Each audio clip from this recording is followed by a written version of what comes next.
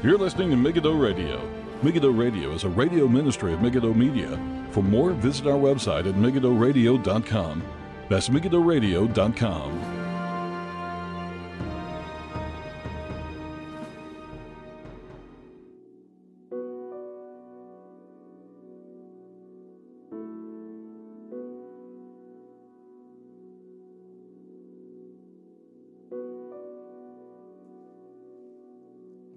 Good evening and welcome everybody. This is Paul Finn with Megiddo Radio for Friday the 17th of April 2020. Thank you all for tuning in. On tonight's program, the 9th lockdown episode, if you want to call it that at this point, we're going to be looking later, after a short little devotional, at the doctrine of the Rapture, or which is really, well, the second coming, but we'll get into that later on. And we're going to be looking at a kind of a, is it a lecture? Looks like a Sunday school lecture done by Andy Woods. So, haven't done this topic in quite a while. I came from years ago, up until, I think maybe 7 years ago. I can't remember when I changed exactly, but I used to be a person who would believe, I was a dispensationalist for a number of years. Yeah, no longer am now, and so we'll look at that later on, and hopefully by God's grace that will bless people, and hopefully you're all doing well, and sometimes we want to blaze into the topics of the day. I haven't been keeping up with the news, honestly. I think in the last 2 days I have been doing my least amount of COVID-19 updates and whatever's going on, and I do think it's good to be aware, to make sure we're being wise, but also at the same time, there can be a certain amount of fatigue. And I would urge you all to get some kind of a project because this isn't going to go away anytime soon. And I think the more we end up just having needless debates online and all this kind of stuff, it's not going to change a whole lot. We can do far more if we spent the time we did complaining on our knees. How much more would it achieve? And I'm not saying that we can't express opinions in the right format and all this kind of stuff, but we have to realize you and I are not in control of anything. You have to realize that the governments are not in control of everything. I hope you realize that the only person who's truly in control is God. And if you can start from there, guess who you'll be petitioning more? If we believe that, if we start from that premise. So I don't know how many the numbers are now. What is 140 something thousand around the world, and I think we're well past the whole hoax things and all this kind of stuff. I just pray that people are wise, not to be obsessed with it or anything like that. Be wise about it. Get some kind of a goal. Have something you want to do over the next few months that you said, you know what, I never really had time to do that, and do it. Maybe painting outside walls, or maybe just read your Bible more. How many of us read our Bibles enough? Pray more. Say to yourself, if you've never done this, to read through your Bible in, I don't know, over the next 6 months. That's an achievable goal. We read 6-7 chapters a day. So have something before you. Have things to... It's not an easy situation, but keep in your thoughts in your prayers, the doctors and the nurses who are going through things that will live with them for a long time. It's kind of like going to war for them. And I think a lot of them will suffer... I think, will suffer from PTSD. And will need all the support. If you've got doctors and nurses in your church, after this and during this, they're going to need support. So with all that said, hope you're all doing well. I hope the Lord is blessing wherever you are. And quarantine drives some people bananas because some of us love being around people, and that's not a bad way to be.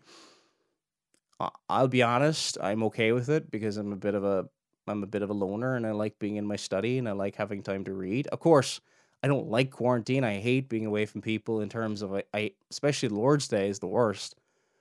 But it's going to affect people in different ways, and we're all built differently. But I would urge you, read your Bible more.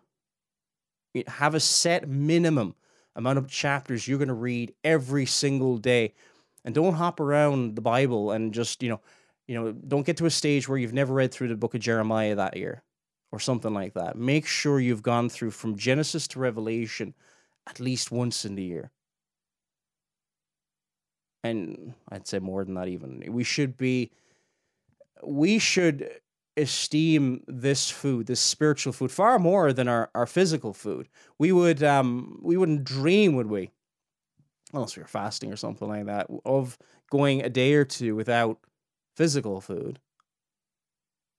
Why would we even think about going any day without our spiritual food, which is far more important to our souls? And I would also encourage you to disconnect from social media for a while. This is only, it's gone kind of wild. And I think you know what I mean. So let's turn to for our short devotion today. We're going to look at Psalm number 9. And we're going to read through it and make a few comments on it. And if you've got any questions as we go through the program, somebody's just in the chat room said that their father-in-law has died. Really sorry to hear that.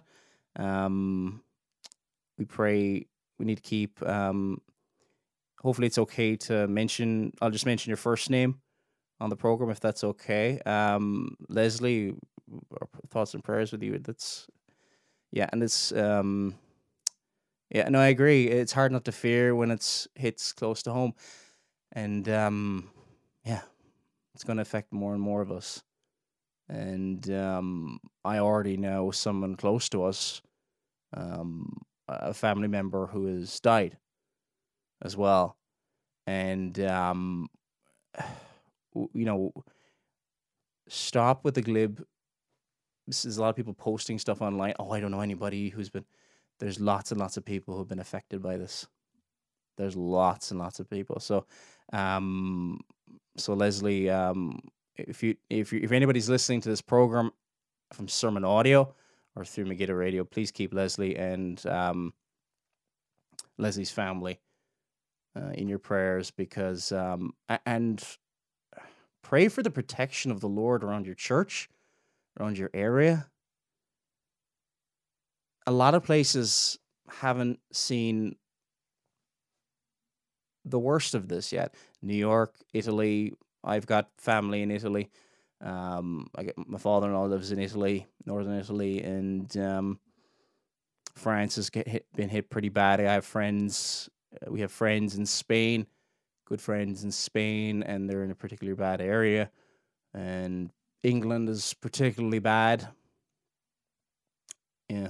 We need to be in the Word of God, brethren, and we need to be clinging to it and drinking from the fountains of living water, because if we don't have this sure foundation, surely we'll be driven to despair, surely. But if we have this sure hope, and if we know people, I know people have passed away, people we've known, people dear to us this year, but they were believers in Jesus Christ, and what a comfort it is. What a comfort it is. My extended family, none of them, and I would ask, none of them know the Lord, and I'd ask that you would pray for them. And let's get into Psalm number 9, and we'll just say a word of prayer, and we'll also pray as well for Leslie's family. Heavenly Father, we pray for your blessings upon this reading of your precious, holy, and infallible word. We pray for Leslie. We pray for the family, Lord, those grieving. Oh, Lord, we pray that you would comfort people grieving with the word of God. Lord, if they don't know you, that they would repent and turn to you. But Lord, if they do know you, that they would grow ever closer to you. And Lord, that you would be their refuge, their stronghold, their high tower in this time of trouble, in this time of distress. In Jesus' name we pray. Amen. Amen. Let's read Psalm 9 and see what comfort we can take from these verses. I will praise you, O Lord, with my whole heart. I will tell of all your marvelous works. I will be glad and rejoice in you. I will sing praise to your name, O Most High. When my enemies turn back, they shall fall and perish at your presence. For you have maintained my right and my cause. You sat on the throne, judging in righteousness. You have rebuked the nations. You have destroyed the wicked. You have blotted out their name forever and ever. O enemy, destructions are finished forever. And you have destroyed cities. Even their memory has perished. But the Lord shall endure forever. He has prepared his throne for judgment. He shall judge the world in righteousness, and he shall administer judgment for the peoples in uprightness. The Lord also will be a refuge for the oppressed, a refuge in times of trouble. And those who know your name will put their trust in you. For you, Lord, have not forsaken those who seek you. Sing praises to the Lord who dwells in Zion. Declare his deeds among the people. When he avenges blood, he remembers them. He does not forget the cry of the humble. Have mercy on me, O Lord. Consider my trouble from those who hate me. You who lift me up from the gates of death, that I may tell of all your praise. In the gates of the daughter of Zion, I will rejoice in your salvation. The nations have sunk down in the pit which they made, in the net which they hid. Their own foot is caught. The Lord is known by the judgment he executes. The wicked is snared in the work of his own hands. Meditation, Selah. The wicked shall be turned into hell, and all nations that forget God. For the needy shall not always be forgotten. The expectation of the poor shall not perish forever. Arise, O Lord, do not let man prevail. Let the nations be judged in your sight. Put them in fear, O Lord, that the nations may know themselves to be but men, and may the Lord bless the reading of his word. Now, can't look at all of this because this would take a long time, but I would encourage you, and as I have been for the last all of these lockdown episodes, if you want to call it that, to sing through the Psalter and to sing through the Psalms. So you can buy a physical copy. I don't have one in front of me here. From the Trinitarian Bible Society, they print the 1650 Scottish Metrical Psalter. There's other translations as well online. You can print something off the internet or something like that. You can get it on a phone. There's iOS apps, so you don't have to spend any money if you've got a phone. I always much prefer in paper, but I digress. But to sing these things before you, to even if you're by yourself, and if you're with the Lord, you're not by yourself. The Spirit of God, and these are the words that the Spirit of God has penned, that the psalmist has written on the inspiration of the Spirit of God. So these are the words of the living God. Verse 9 says this: the Lord will be a refuge for the oppressed, a refuge in times of trouble. And what a time of trouble many of us face today. Many of us grieving. Many of us also, there's probably going to be a lot of upheaval in the world. How many billion people are in lockdown right now? I think there's like some 4 billion people in some kind of quarantine or lockdown. And those who know your name will put their trust in you. So no matter what is coming, no matter what oppression, and it talks about judgment, and you probably think, what is so? Is there any encouragement to be taken from the fact that God righteously judges the wicked? There is, and it's in this sense vindication. Now, we're not like thinking, oh, see that person? I don't like that person over there, my neighbor or something that's not nice to me. This is not in the sense in which we are to sing these psalms, or indeed even to pray them in the sense of, we'd read the Psalms and pray in this same way. that we're calling for the destruction of the wicked in this sense that their deeds, it could be judgment in time, and we pray as well at the same time that they will come to Christ, that they will repent of their sins and see their folly and fall on their faces for the living and true God. And that's a biblical, balanced way. We can't ignore the imprecatory Psalms calling for the judgment upon God's enemies, but we're not in the sense of this is destruction upon those who are stiff-necked, are open rebellion, are coming against God, and a very sober warning about the nations that forget God. And I live in Northern Ireland. In 1643, the kingdoms of Scotland, England, and Ireland, the three kingdoms, swore before God in a very simplistic sense to follow after God. And as it says in the Solemn League and Covenant of 1643, that they would follow the practices of the best Reformed churches. Out of that came the Westminster Confession of Faith, in kind of like an answer to that. What are the best practices?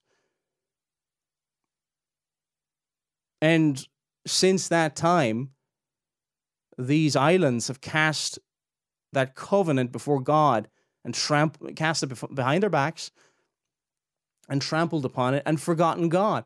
The Queen may call herself to be the defender of the faith, but she takes, sadly, the title of head of the Church of England, which is, there's only one head of the church, that is Jesus Christ.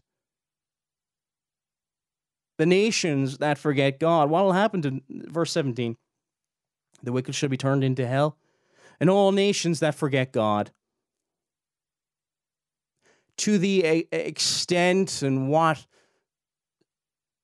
judgment is upon the nations, to what extent it may be chastisement upon the church, but we see this. Look at how the nations have been brought to an almost standstill. No matter how much our medicine advances, no matter how much we advance, vaccinations or whatever else may be coming, we can't control this. Take the coronavirus, or perhaps another virus will emerge from some wet market in some part of China or some other part of Asia or some other part of the world, perhaps. Or wars or famines or pestilence. I think in the last 50 to 100 years, especially since the Second World War, we almost think in the West, well, these things won't happen to us. We feel so protected. And I hope this last month has just made us realize human history doesn't just go like this. Ever better, ever better, ever better.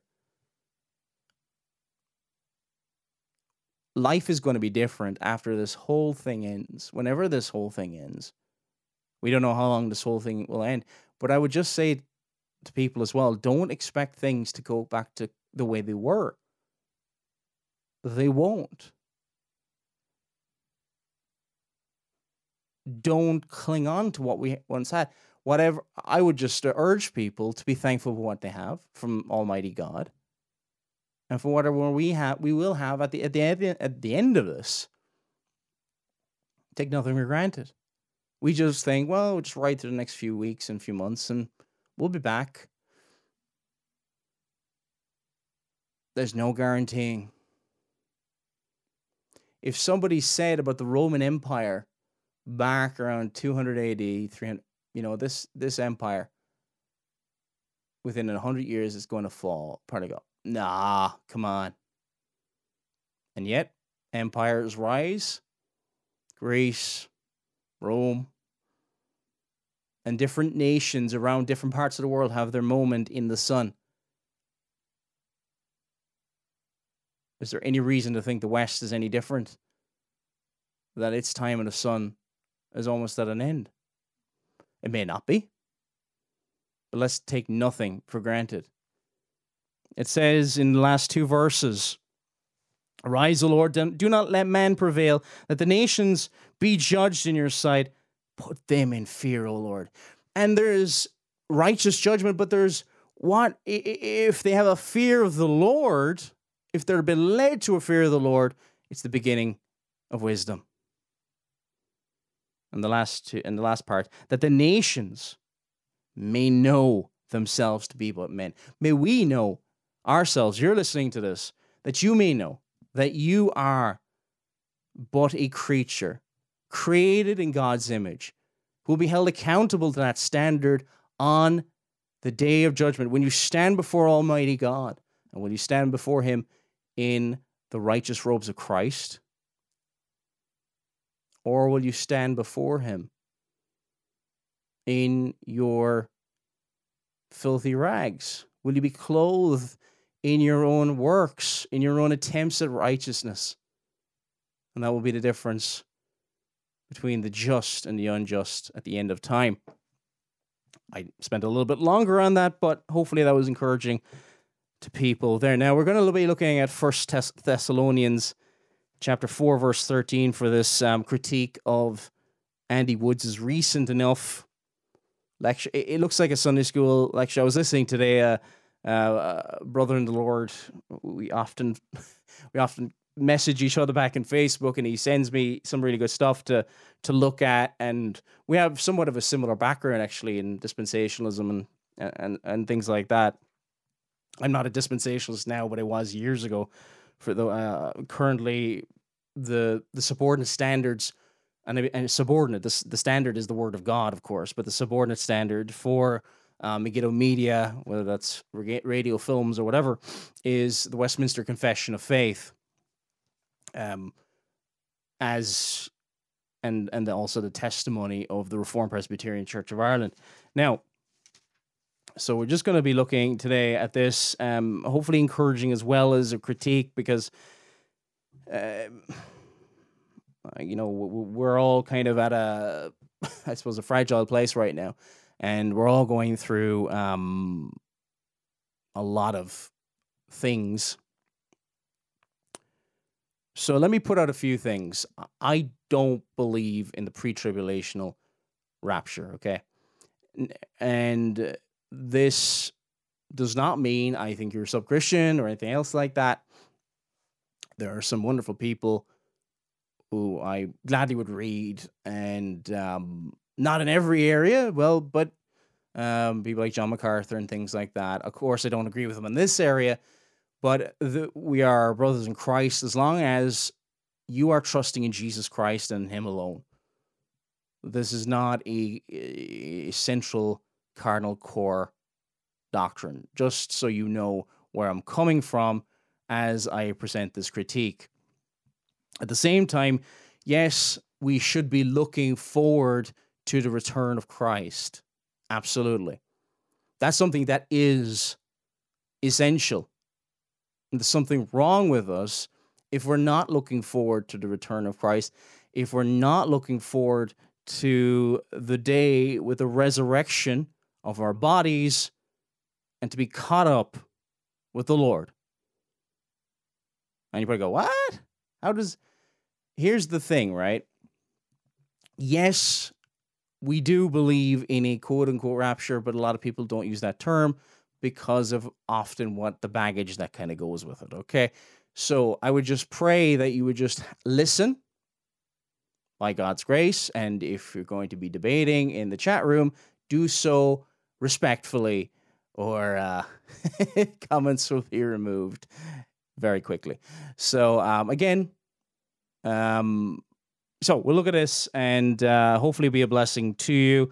This is not an attempt at a pop shot or anything else like that. I've done detailed critiques on dispensationalism years ago. But let's go through this. This video, for those who want to watch the original, bring it up on screen there, is the Rapture, 10 Truths About the Rapture, Part 1, 1 Thessalonians chapter 4, verses 13 to 18. Let's play. We're playing from 10 minutes and 33 seconds into this video. A new Christian, I wanted to know about the rapture, and some of my Spiritual mentors told me not to get overly concerned about that. Just focus on the virgin birth. Just focus on the Trinity. Just focus on the deity of Christ. And, the rapture is something you can learn about later. And it's interesting how the Apostle Paul did not follow modern-day ministry methodology. He didn't say, let me give you the most important doctrines first. Let's focus on the Trinity and the virgin birth and the... And just before I get into this, just in the importance, I think it's important that we're balanced about this. And I believed in this, but I do think it's dangerous if anybody who does hold to the pre-tribulation rapture, I think this might be peaking a little bit, is in any way separating over this. And I don't mean this as a pop shot. This is a relatively new doctrine to the church. Last 200 years, okay? That doesn't mean it's false. That doesn't mean it's true. But get this in perspective. I do think there's an essential. We are to look for the return of Christ. We are to look for... Christ has been risen, so we're in union with Christ, so we should also look forward to the resurrection of our own bodies. Okay? So there's that sense we should all look forward to as Christians. There's something wrong if we don't believe in the resurrection of the body. There's something deeply wrong. Okay? However, the timing, whether somebody says they're pre-trib or 3.5 years, or post-trib, or... Don't make this, I pray, brethren, just, look, hear me, please. I beg of you, do not make this as a term of membership. This should never be made as something that should decide whether somebody becomes a member of a church or not. It is not, quote-unquote, clear as many. If, let's just say for argument's sake, John Nelson Darby and the Plymouth Brethren of the 19th century are true. Well, that stuff isn't easy because people for the first 1700 years of the church didn't see it either. Again, not a pop shot. I'm just saying, calling for graciousness here, especially with new believers and all this, because I do see sometimes, and I have seen it, not in every church that believes this, but there is a tendency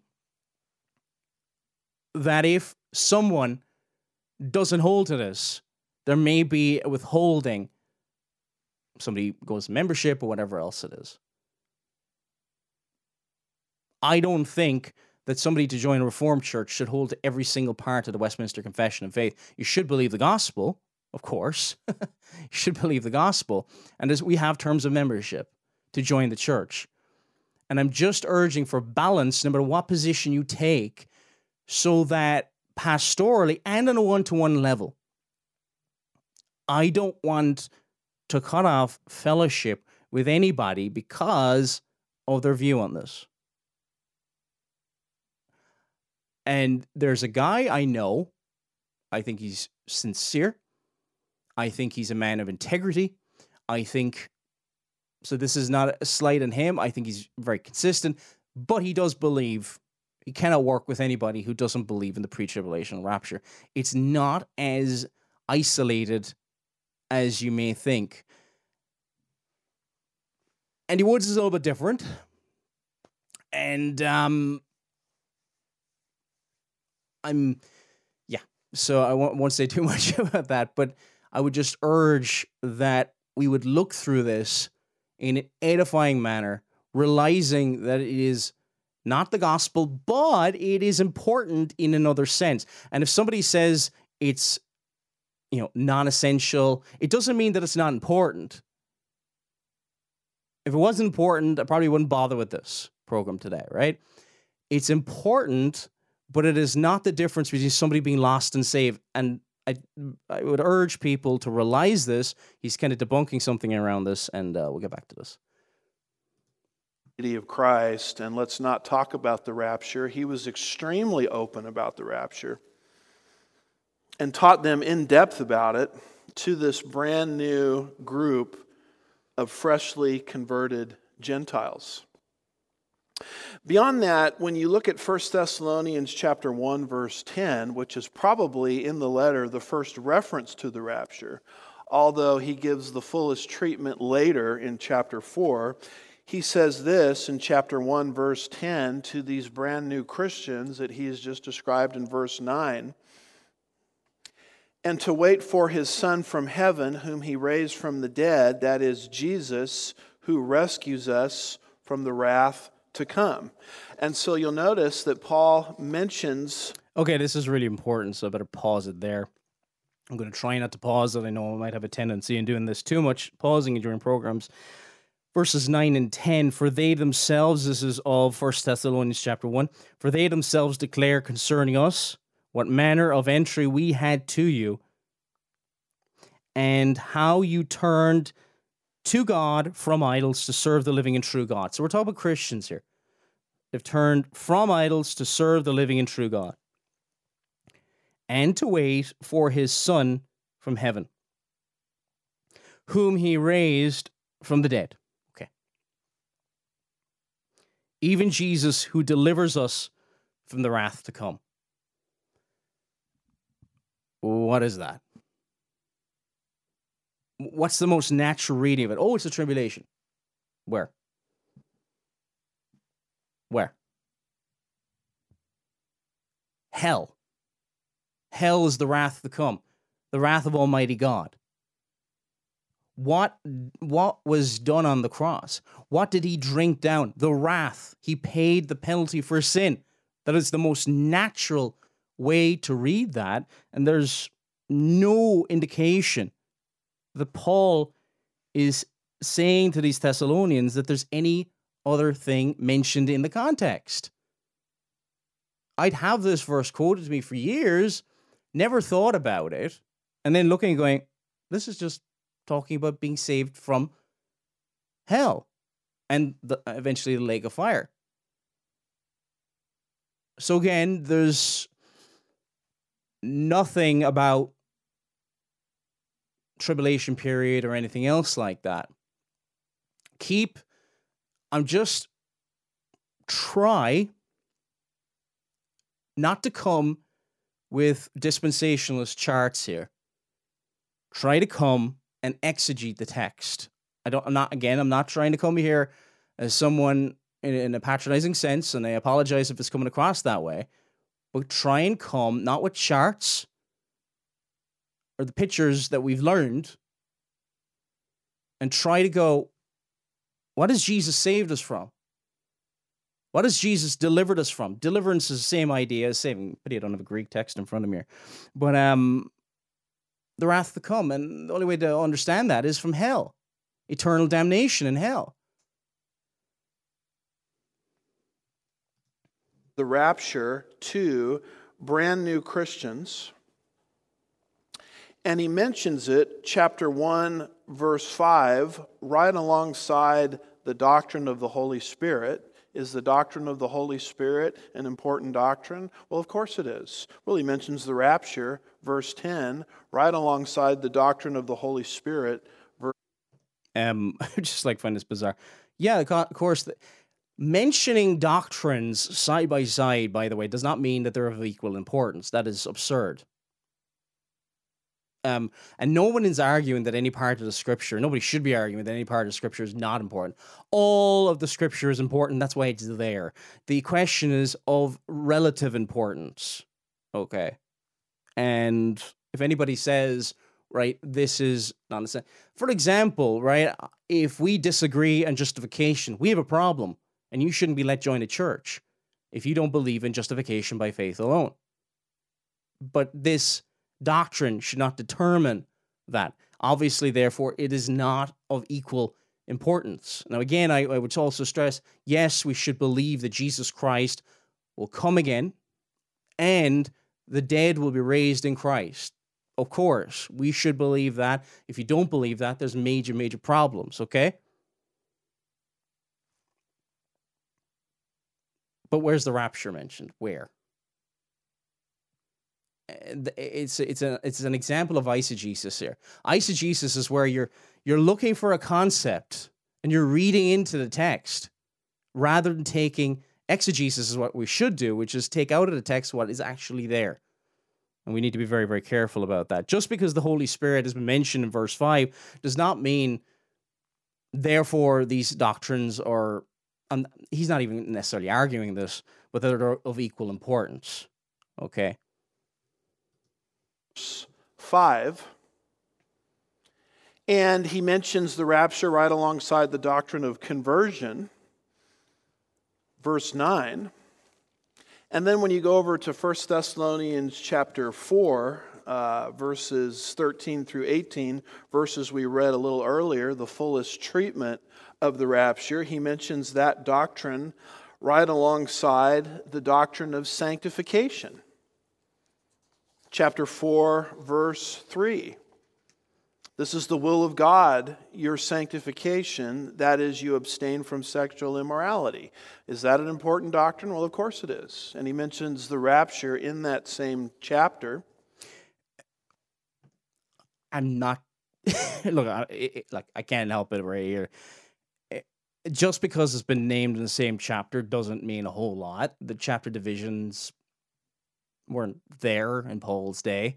And to be honest, it's not even really the same topic. I mean, the whole point of sanctification in verse 3 of chapter 4 is abstaining from sexual immorality. Now, there's a sense in which, yes, if you're looking towards the return of Christ, and you've that earnest expectation of the return of Christ, then of course that will aid in your sanctification. But this is not what the verse is saying here. And if you were ever preaching from this text, you shouldn't take that concept and just force it in. You would just deal with what Paul says here, that you should abstain from sexual immorality, that each of you should know how to possess his own vessel in sanctification and honor. This is a plea by Paul for purity. Now, you might give a further illustration that down the line, this would further encourage us in our holiness, but we've got to stick to what the text says and not import other things in, hopping around the place, because, brethren, if you do that, you can prove anything. You can prove any doctrine. It's one of the reasons why Christians will be sniping at each other and say, aha, I have my text verse. Aha, I have my text verse. And what is it? What happens? You're all both entrenched. You're lobbing grenades over each other. And each side thinks the other side is a heretic. Both sides are using slightly different hermeneutics depending on whoever they got them from. Start with this. What does the text say? Stick to that. Don't import ideas, even if the ideas are biblical, okay? Because if you take that to other points, if you go around the Bible, just say, oh, I'm looking for whatever doctrine it may be. I mean, if you believe in UFOs or something like that, you're going to go back to chapter 1 of Ezekiel and go, aha, there it is. You know what I mean? I'm not saying that that's what's there. It's not. But if you're importing an idea foreign to the scriptures,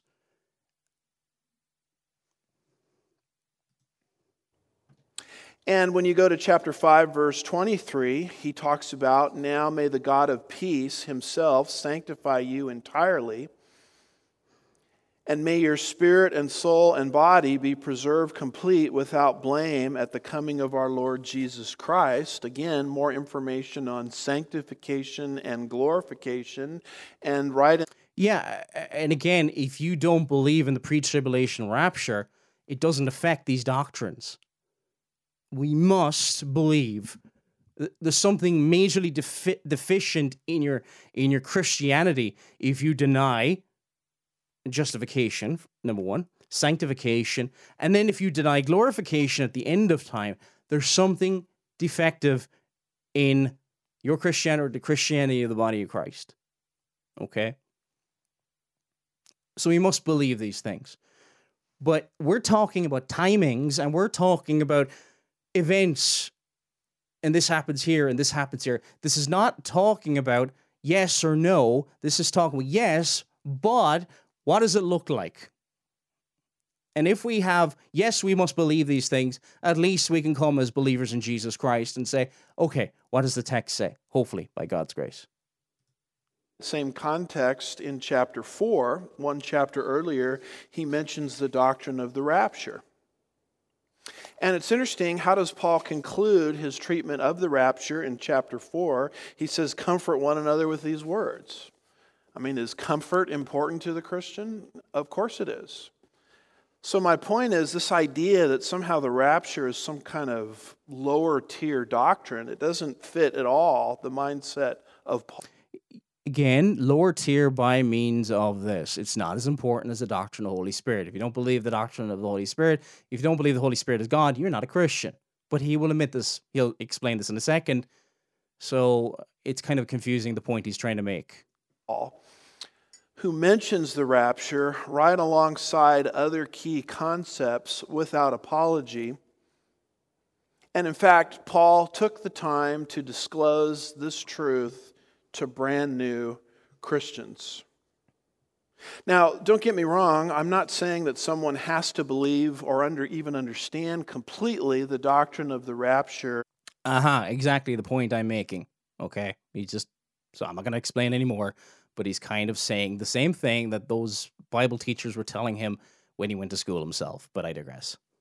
In order to be justified before God. There's only one condition necessary for a person to be justified before God, and that's faith alone in Christ alone. But what I am saying is the way the rapture is taught and the way the rapture is set up in the New Testament, you have to understand the rapture doctrine correctly to grow as you are supposed to grow as a Christian. Now that's a bit... One little point I'll point out is that we kind of think, if you don't believe this, well, you're kind of a subpar Christian. He didn't say that, but there's a danger you might go there. I would resist that urge. There's people who mightn't have the greatest theology in places, but they witness far more and they pray far more than I would, sadly. See, that's what I was saying, that we can't just go with a theological tick box and then there's this, yes, if the Lord shows us things from his word and we ignore it, don't expect to grow. Okay? There's a certain element of truth there, but don't create this sub-tier, this person's not godly because doesn't necessarily line up with whatever statement of faith. And I would even include the Westminster Confession of Faith. Somebody can be godly, growing, and not come to the convictions of the Westminster Confession of Faith, the one that I hold to, and the catechisms and all that. And nor should we look down our nose at somebody. Again, I'm not saying that Andrew Woods is saying this here, but I'm just saying that there's a potential danger that somebody's mind might go there. And if you get fuzzy on this and foggy on this, and you drift into false teaching on the rapture, then you really cannot. I don't mind saying this. You really cannot reach full stature in Christ in terms of your progressive sanctification or the middle tense of your salvation, any more than you could reach that stature denying anything in the Bible, creation or any other doctrine that you want to talk about. So belief in the rapture does not justify the child of God, but it is necessary, like any other doctrine, to understand it correctly so that you can grow correctly as a Christian. And so that really is my first point, is the rapture is an important doctrine. Point number 2 is that the rapture is something which is distinct from the second advent of Christ. What people do is they take... Okay, this is where there's a parting of the roads here, and I'll explain in a bit, but we're going to play his view and then comment afterwards. Rapture passages and second advent passages, and they ignore the differences between those passages that the Holy Spirit has given us in detail through verbal inspiration, linguistically describing those events differently, and they just pretend like those differences don't exist, and they follow what has been called the ram, jam, and cram method of interpretation, and let's just ram them all together, whether they belong together or not. I would suggest that terminology has been used by the enemies of the doctrine, just a bit like the term replacement theology is used by people who don't particularly like Reformed theology. I don't hold to dispensationalism, but I would not ever call the church being a replacement for Israel. Not at all. The Gentiles have been grafted into spiritual Israel, and spiritual Israel still continues. And the church was in the Old Testament as well. That can be shown from places like Acts chapter 7, the church in the wilderness Stephen referred to when he was speaking. And so they have this idea that Jesus is coming back, which he is, but they don't understand that he's coming back in phases. He comes back first in the rapture for his church, as we will be explaining. And then the events of the 7-year tribulation period will unfold. And then he will return at the end of that 7-year tribulation period to establish his kingdom. One thing a question that just popped up in my mind is there going to be a period of time where there's going to be no people of God on earth? I suppose you might say, okay, well, people will start getting saved straight away or something like that in ethnic Israel or something like that. And by the way, I am Reformed, but I also hold, like many of the 16th and 17th century Puritans before me, that ethnic Israel would eventually be saved as a nation, would turn to Christ as a nation. I don't reject that. So if anybody's worried about that or anything like that, I've always held to this. This is a doctrine that's gone right back to Theodore Beza. There's an excellent book that was written. One of the chapters, or a few of the chapters, deal with the Puritans' view of Israel being grafted into the church. This is the Puritan view by Ian H. Murray. Okay, John Owen held to this view, but none of these guys were dispensationalists. Charles Spurgeon was not a dispensationalist. He was historic, premillennial, but depends what you read by Spurgeon. People talk about his eschatology. You know, sometimes he sounded like he was post-mill. Sometimes he sounded like he was all-mill, and he kind of just, okay, I have to stick my flag to the mast. Pre-mill, fine, whatever. I don't think he definitely didn't make a big deal about it. So if you want to read something and that deals with a good chunk on ethnic Israel, I'm talking about ethnic Israel according to the flesh. Okay? By the way, they're not the people of God. You have to be in union with Christ to be the people of God. But there is a future for them. See the difference? And the future is by faith alone in Jesus Christ, being grafted into the church. That is what Romans chapter 11 talks about. So I'm not rejecting that doctrine. I know some people, when they hear this, they might think, you've rejected all the future for Israel. And not everybody in Reformed theology will hold to that, but it doesn't mean that they're rejecting any central important truths either. So, okay. That's called the second advent. And the rapture is a different eschatological event than the second advent. You say, well, how can you say that? Well, they're described differently. That's how I can say it. For example, when you go into the Old Testament, you see some interesting things. Isaiah 53 talks about the Messiah is going to suffer and die. Isaiah 9, verses 6 and 7, on the other end of the stick, talks about how the Messiah is going to rule and reign. And so we say to ourselves, well, are those the same event or are those different events? And we know, primarily through hindsight, that those are two completely different events. He's going to suffer and die in his... Yeah, but also in Old Testament, okay, that was largely due to the ignorance of Israel, and should have known that he was, and during the first half of Jesus' ministry, he explained he came to suffer and die. Peter rejected it, and sadly, and then what did Jesus say to Peter? Get thee behind me, Satan.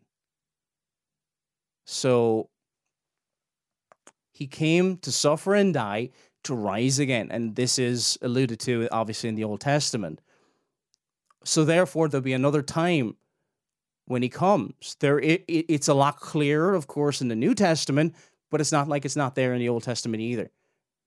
Our failure to see that is our failure. Coming, he's going to rule and reign in his second coming, two totally different comings. And that becomes obvious because the prophet describes those two advents of Christ completely differently. And that is how to treat these New Testament passages concerning the return of Christ. Some describe him coming one way, and some describe him coming a completely different way. And when you start to understand that, then you start to understand that this rapture that we're speaking of is an event which is distinct or separate from the second advent of Jesus Christ. So notice, if you will, the following chart that just draws a few differences between the two. In the rapture, Christ comes in the air. And you see that there in 1 Thessalonians chapter 4, verse 17, then we who are alive and remain will be caught up together with them in the clouds to meet the Lord in the air. His feet never touch the earth. In other words, the church is caught up to meet him where he is, which is in the air. Now, you contrast that with the second advent of Jesus, Zechariah chapter 14 and verse 4, and there it talks about how his feet come to the earth. Okay, let's deal with that first point. So Christ comes in the air, Christ comes to the earth. Is it possible? I'm saying this for people who don't agree with me. I'm saying this for people who would agree with Andy Woods here. Is it possible that this is talking about two separate actions, if you will, happening at the same time? Is it possible?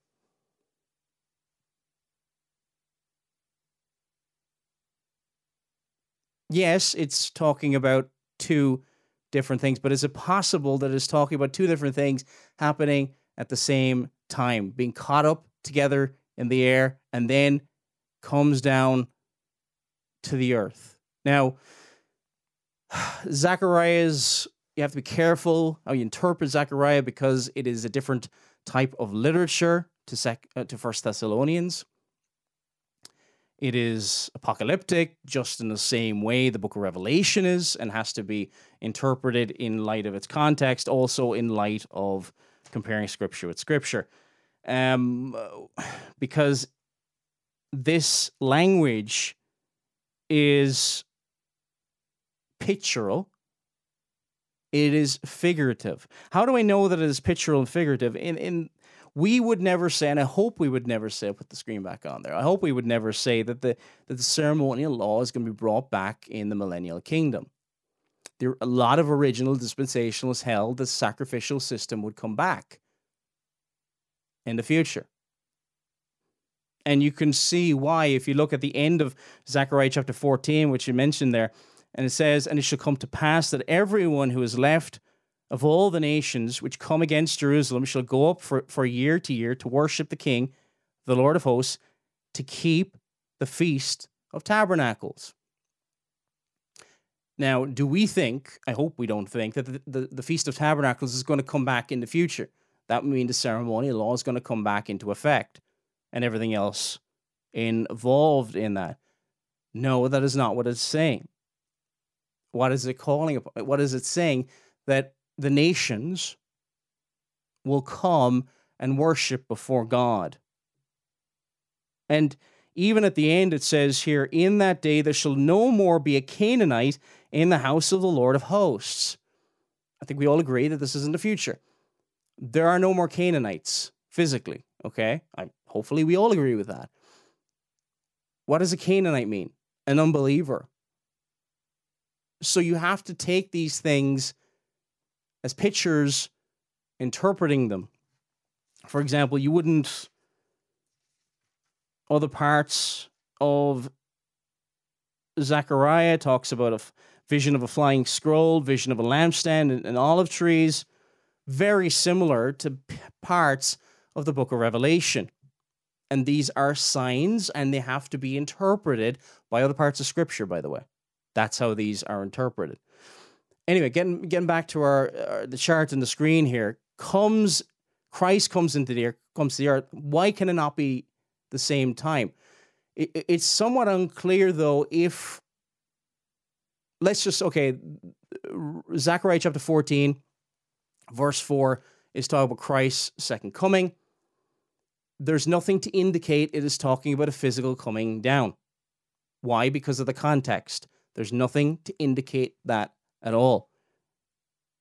It may involve that, but the Mount of Olives and everything else like that and the Canaanite reference, this is pretty standard for commentaries across history. This isn't anything new, by the way. Christ comes in the air to catch up his bride. Those who are alive, first of all, the dead in Christ shall rise first. Those who are alive and remain will be raised together. And there'll be victory over the enemies. And I would argue this is clearly at the end of time. That this is all happening, these different aspects all happen at the end of time, at the day of the Lord. We'll continue and respond. There's nothing to necessitate that these things are separated by any time. Could they be? Sure. But there's no biblical evidence other than symbolic language that has been used, sadly, in a literal sense, when the text does not necessitate that. If you don't think that the Bible, if you say, oh, no, the Bible's always literal. Well, we're very clear, and we know that, when Jesus says he is the door, we know that that's figurative language. This is what I'm talking about here. We don't, like the Roman Catholic Church in transubstantiation rejects, oh, you can't go figurative. It must be literal. Oh, it's literally his body and blood. So that kind of thinking is dangerous. And by the way, we all do it. It just depends on, you have to be biblically consistent in how you apply it. Let's continue. In fact, his feet are actually going to touch the Mount of Olives, and the Mount of Olives will split. In that day, his feet will stand on the Mount of Olives. That's not how the rapture is described. You'll notice with the rapture that he comes for his saints. It says that we are going to be caught up to meet him in the air, 1 Thessalonians 4, verses 15 through 17. And when you actually study Revelation 19, verse 15, he's not coming for his saints at all. He's coming with his saints. Again, I would argue that this is happening at the same time. Put this up on the screen just to help. So the saints are caught up first. Those who are dead in Christ will be caught up first. And then those who are alive and remain. And then is the end. Then is he's coming with his saints. There's nothing to necessitate that these are separated. And I would state that the burden of proof that these are separated, that these are separate events is, okay, you might point to other things, Jesus' first and second coming being close together, but you have to show logically, and this has failed to be done. There's nothing to indicate or necessitates that these are things that are happening perhaps 1,000+ years apart from each other. There's nothing to necessitate that at all. There's very clear verses that refer to the resurrection happening at the end of time. And there's also clear verses that point out, yes, there will just be catching up. Yes, rapture, if you want to use that term, fine. Harpazo. But that will happen at the end of time. Is that, are you post-trib? I'm post-everything. It's at the end of time. And that is the Reformed view. And it's not because of the Reformed view I've come to this. This would be a view that would be held to by anybody who would either hold to an amillennial eschatology, a postmillennial eschatology, that there will be a period of time, whether we're going through the millennium now, that's the Amil view. I'm not saying I agree with that, but that's the Amil view. Then there's the post-mill view, which would say that there's a millennium in the future, a period of growth of the church, of blessings and things like that through the preaching of the gospel, not through political means or anything else like that, like it's been presented in modern times. Then there'll be a period of apostasy at the end of that, and then comes the end. That's where I would see, and very, very clearly would see, any reference to being caught up with the saints, coming with the saints. These are two, if you want to call them movements, they're happening one after the other. Caught up with the saints and then coming down with his saints. There's nothing, again, I would say there's nothing to indicate that these are separated. The day of the Lord, there's different things that happen on the day of the Lord. There isn't just one thing that happens on the day of the Lord. There are many things, and these are two of the things. There's nothing, again, from the information he's giving, there's nothing to necessitate that these are separated by over 1,000 years. With his holy ones. The rapture, continuing on with these contrasts, is a blessing. It's something that we're looking forward to. That's why Paul culminates his discussion of the rapture by saying, comfort one another with these words. But the second advent of Christ is completely different. He's coming back in violent judgment. Revelation. I'll just put it up on the screen here. Blessing for the saints, judgment for those who are not the saints. Again, why can't that be at the end of time? There's going to be blessings, glorification for the saints at the end of time, and there's going to, resurrected bodies, and there's going to be judgment for those who are cast into the lake of fire.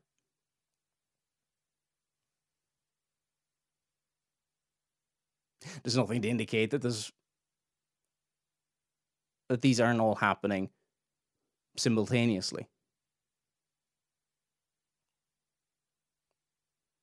There can be deliverance for one group, while at the same time there's judgment for another. Let's just look at the verses here for a second here. Let's look at what the 1 Thessalonians chapter 4. Before we get into all the debates and all the things, let's just try to stick with the text. 1 Thessalonians chapter 4, verse 13. But I do not want you to be ignorant, brethren, concerning those who are fallen asleep, lest you sorrow as others who have no hope. Now, Paul is writing to this for loved ones who have died. Those who have passed away, and he's saying we shouldn't sorrow. Not that we shouldn't sorrow at all, but we shouldn't sorrow as those with no hope.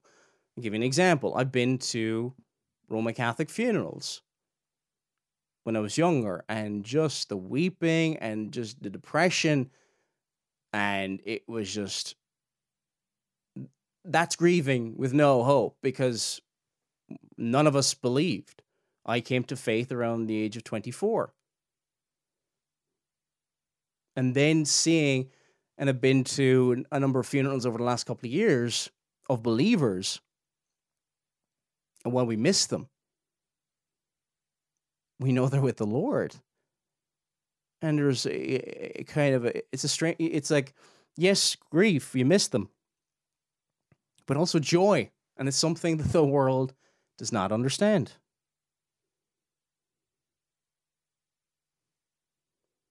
Now,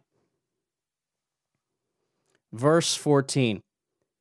For if we believe that Jesus died and rose again, even so God will bring with him those who sleep in Jesus. If we believe that Jesus died and rose again, even so God will bring with him those who sleep in Jesus. So if we believe that he died and rose again, the resurrection, so God will bring with him those who sleep in Jesus. He'll bring with him those who sleep with Jesus. How is he going to do that? For this we say to you by the word of the Lord, that we who are alive and remain until the coming of the Lord will by no means precede those who are asleep. For the Lord himself will descend from heaven with a shout, with the voice of an archangel, and the trumpet of God. And the dead in Christ will rise first. So that's the first thing that will happen. The dead in Christ will rise first. Then verse 17, then we were alive and remain shall be caught up together harpazo is, probably going to be mentioned if we get time to look at this in this program, with them in the clouds to meet the Lord in the air. So the Lord will come, the saints will be caught up, those are, the dead in Christ will come first, then those who are alive will remain, then they're together in the clouds, and that we shall be ever with the Lord. And thus we shall ever be with the Lord, therefore comfort one another with these words. But that doesn't mean that's the end of the story. Then that event which comes at the end of time, which is very clear in places like First Corinthians chapter 15, many of the verses that deal with the second coming, that he will put all things under his feet.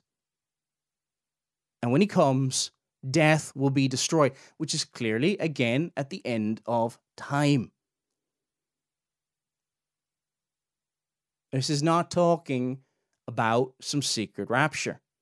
This is talking about one of the things that will happen at the end of time, that we can comfort one another with these words. 19 verse 15, in fact, there's going to be a sharp sword protruding from his mouth, by which he will strike down the nations. And in fact, there's going to be so many dead bodies when that event happens that the birds of prey will come and gorge on the corpses of the deceased. Now, how could that be a comfort when the rapture is a comfort? Well, it's quite obvious that in one... Well, the rapture isn't for the people being referred to in this verse. It is not talking about the judgment aspect of it. It's talking about those who have died, and we will be with them again, and it will be forever with the Lord with them, and that we do not sorrow without hope. That's the context. What will happen in the judgment isn't for those people. If you did mix it up with them, of course, it wouldn't be comforting. But that's for a different group of people. Those people who, it says, from his mouth comes a sharp sword, so that it may strike down the nations, and he will rule them with a rod of iron, and he will tread the winepress of fierce wrath of God the Almighty. Yeah, that's no comfort to unbelievers. Different group. And they'll mix them up, and I don't understand why the two groups are being mixed up. It's a blessing. In another, it's a time of violent judgment. Another distinction between the rapture and the second coming is that the rapture is something that affects only believers. When you look, for example... Exactly, yeah. At 1 Thessalonians chapter 4, verse 16, it says, "For the Lord himself will descend from heaven with a shout, with the voice of an angel, and the dead in Christ." Now, in Christ is a phrase that I believe Paul uses about 99 times in his writings, and it always refers to the church age believer. The dead in Christ will rise first. Okay, so the dead in Christ is talking about the church age believer. So those who have, let's look at a verse that would fit in with that context just off the top of my head here. Galatians 2, verse 20. "I have been crucified with Christ. It is no longer I who live, but Christ who lives in me. The life which I now live in the flesh, I live by faith in the Son of God, who loved me and gave himself for me." Now, let's think about that. Dead in Christ. Paul is dead in Christ. And we're all going to agree that, to use this terminology, church age believers are all dead in Christ. Is Abraham not included? Is Moses, who had faith in Christ, is he not included?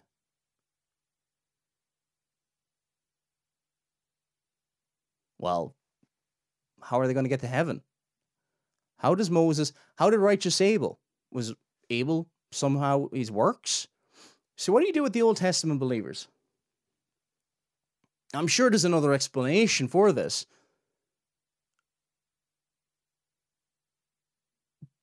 But all the Old Testament believers look forward to Christ, and based on the merits of Christ, obviously in the future, when Abel was on the earth, when Moses was on the earth, they were believers in Jesus Christ. If you doubt that, read Hebrews chapter 11.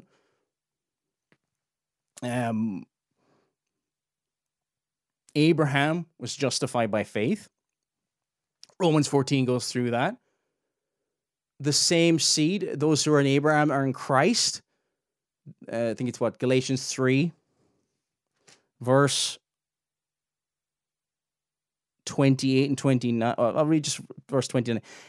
And if you are Christ's, then you are Abraham's seed and heirs according to the promise. So it's one seed, okay? So you can't just split them apart. Otherwise, you're going to have to say, well, how does Abraham, Moses, Abel, or anybody else, any of the other Old Testament saints have any hope? David?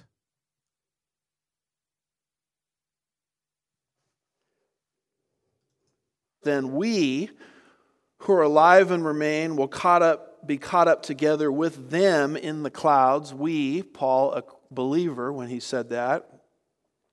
So he's describing an event that only affects believers. But the second advent is completely different. The second advent is something that affects both believers on the earth at the time and unbelievers. Revelation 19 and verse... I talk about overeating the pudding just a little bit. Yeah, it's not completely different. Even if you just take his definition for it, affects believers and unbelievers. That means you're taking an aspect of the second coming, and that's my argument. That this is all part of the second coming. You've just taken part of it out and stuck it in another time frame. That's my argument. 15, from his mouth comes a sharp sword, so that he may strike down the nations and rule them with a rod of iron, and he treads the winepress of the fierce wrath of God the Almighty. Obviously in reference to unbelievers primarily there, not so the rapture, which affects only those in Christ. And then I have a part 2 of this chart, and I've seen people come up with as many as 50 to 100 differences between the rapture and the second advent. This is kind of a shortened list. I think I only have about, 8 or 10, something like that. But the rapture is something that is invisible. And what I mean by invisible is this: it affects only the church.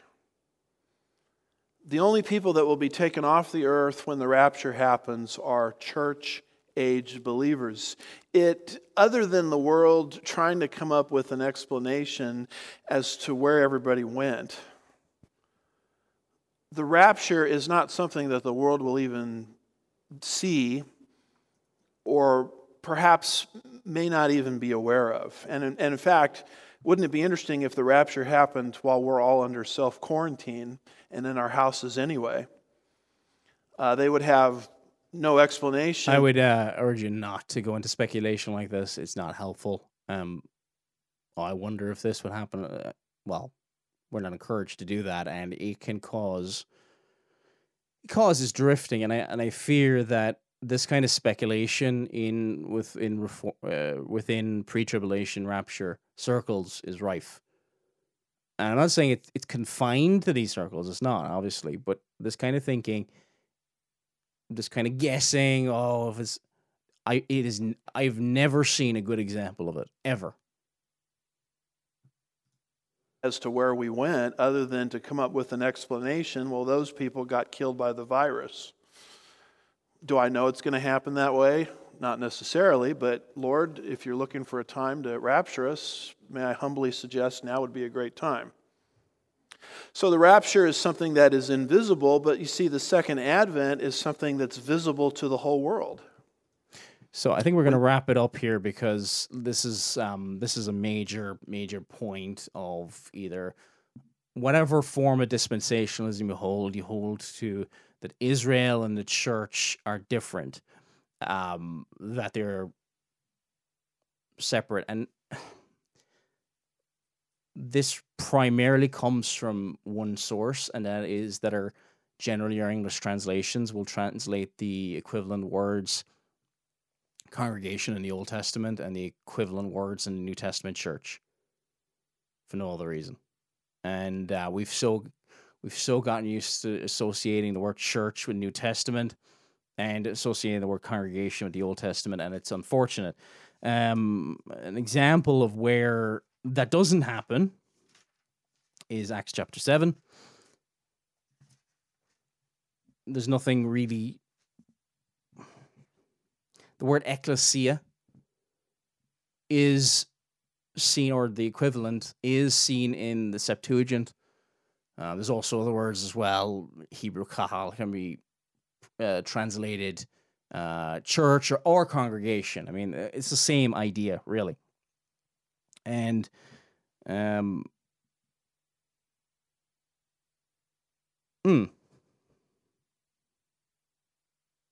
yeah, so anyway, Acts chapter 7, verse 38.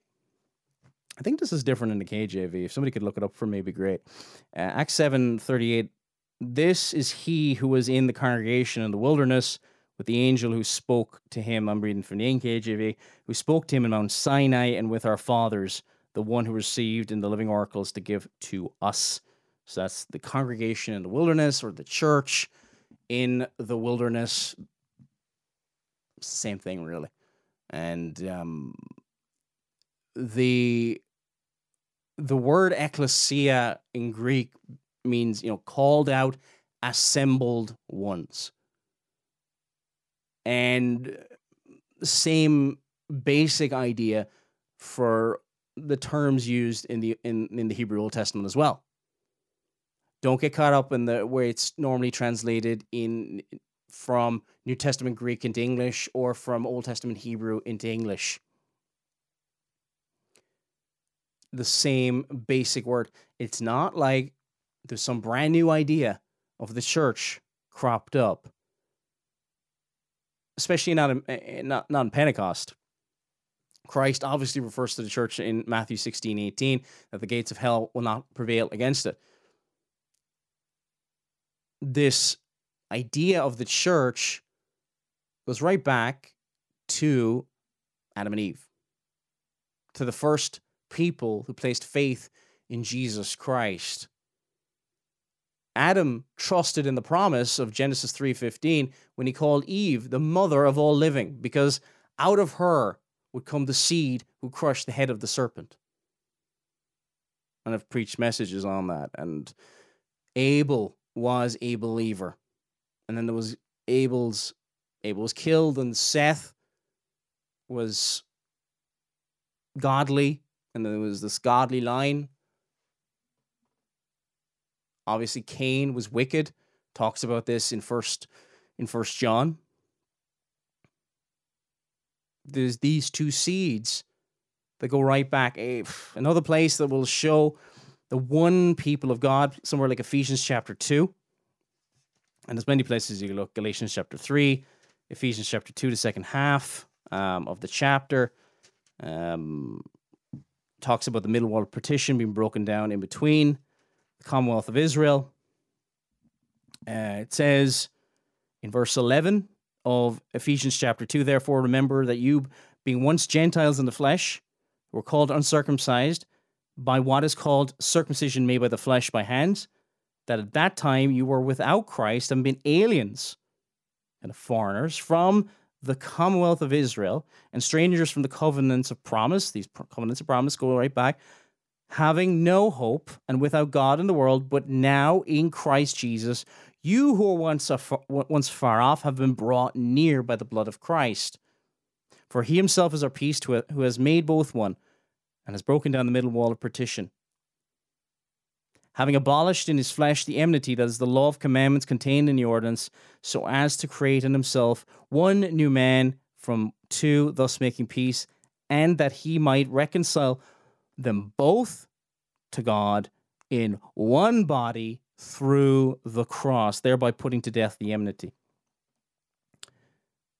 So there's this, before the Gentiles are strangers to the covenants of promise, and now by the blood of Christ have been brought nigh, have been brought into the covenants with Abraham, Isaac, and Jacob.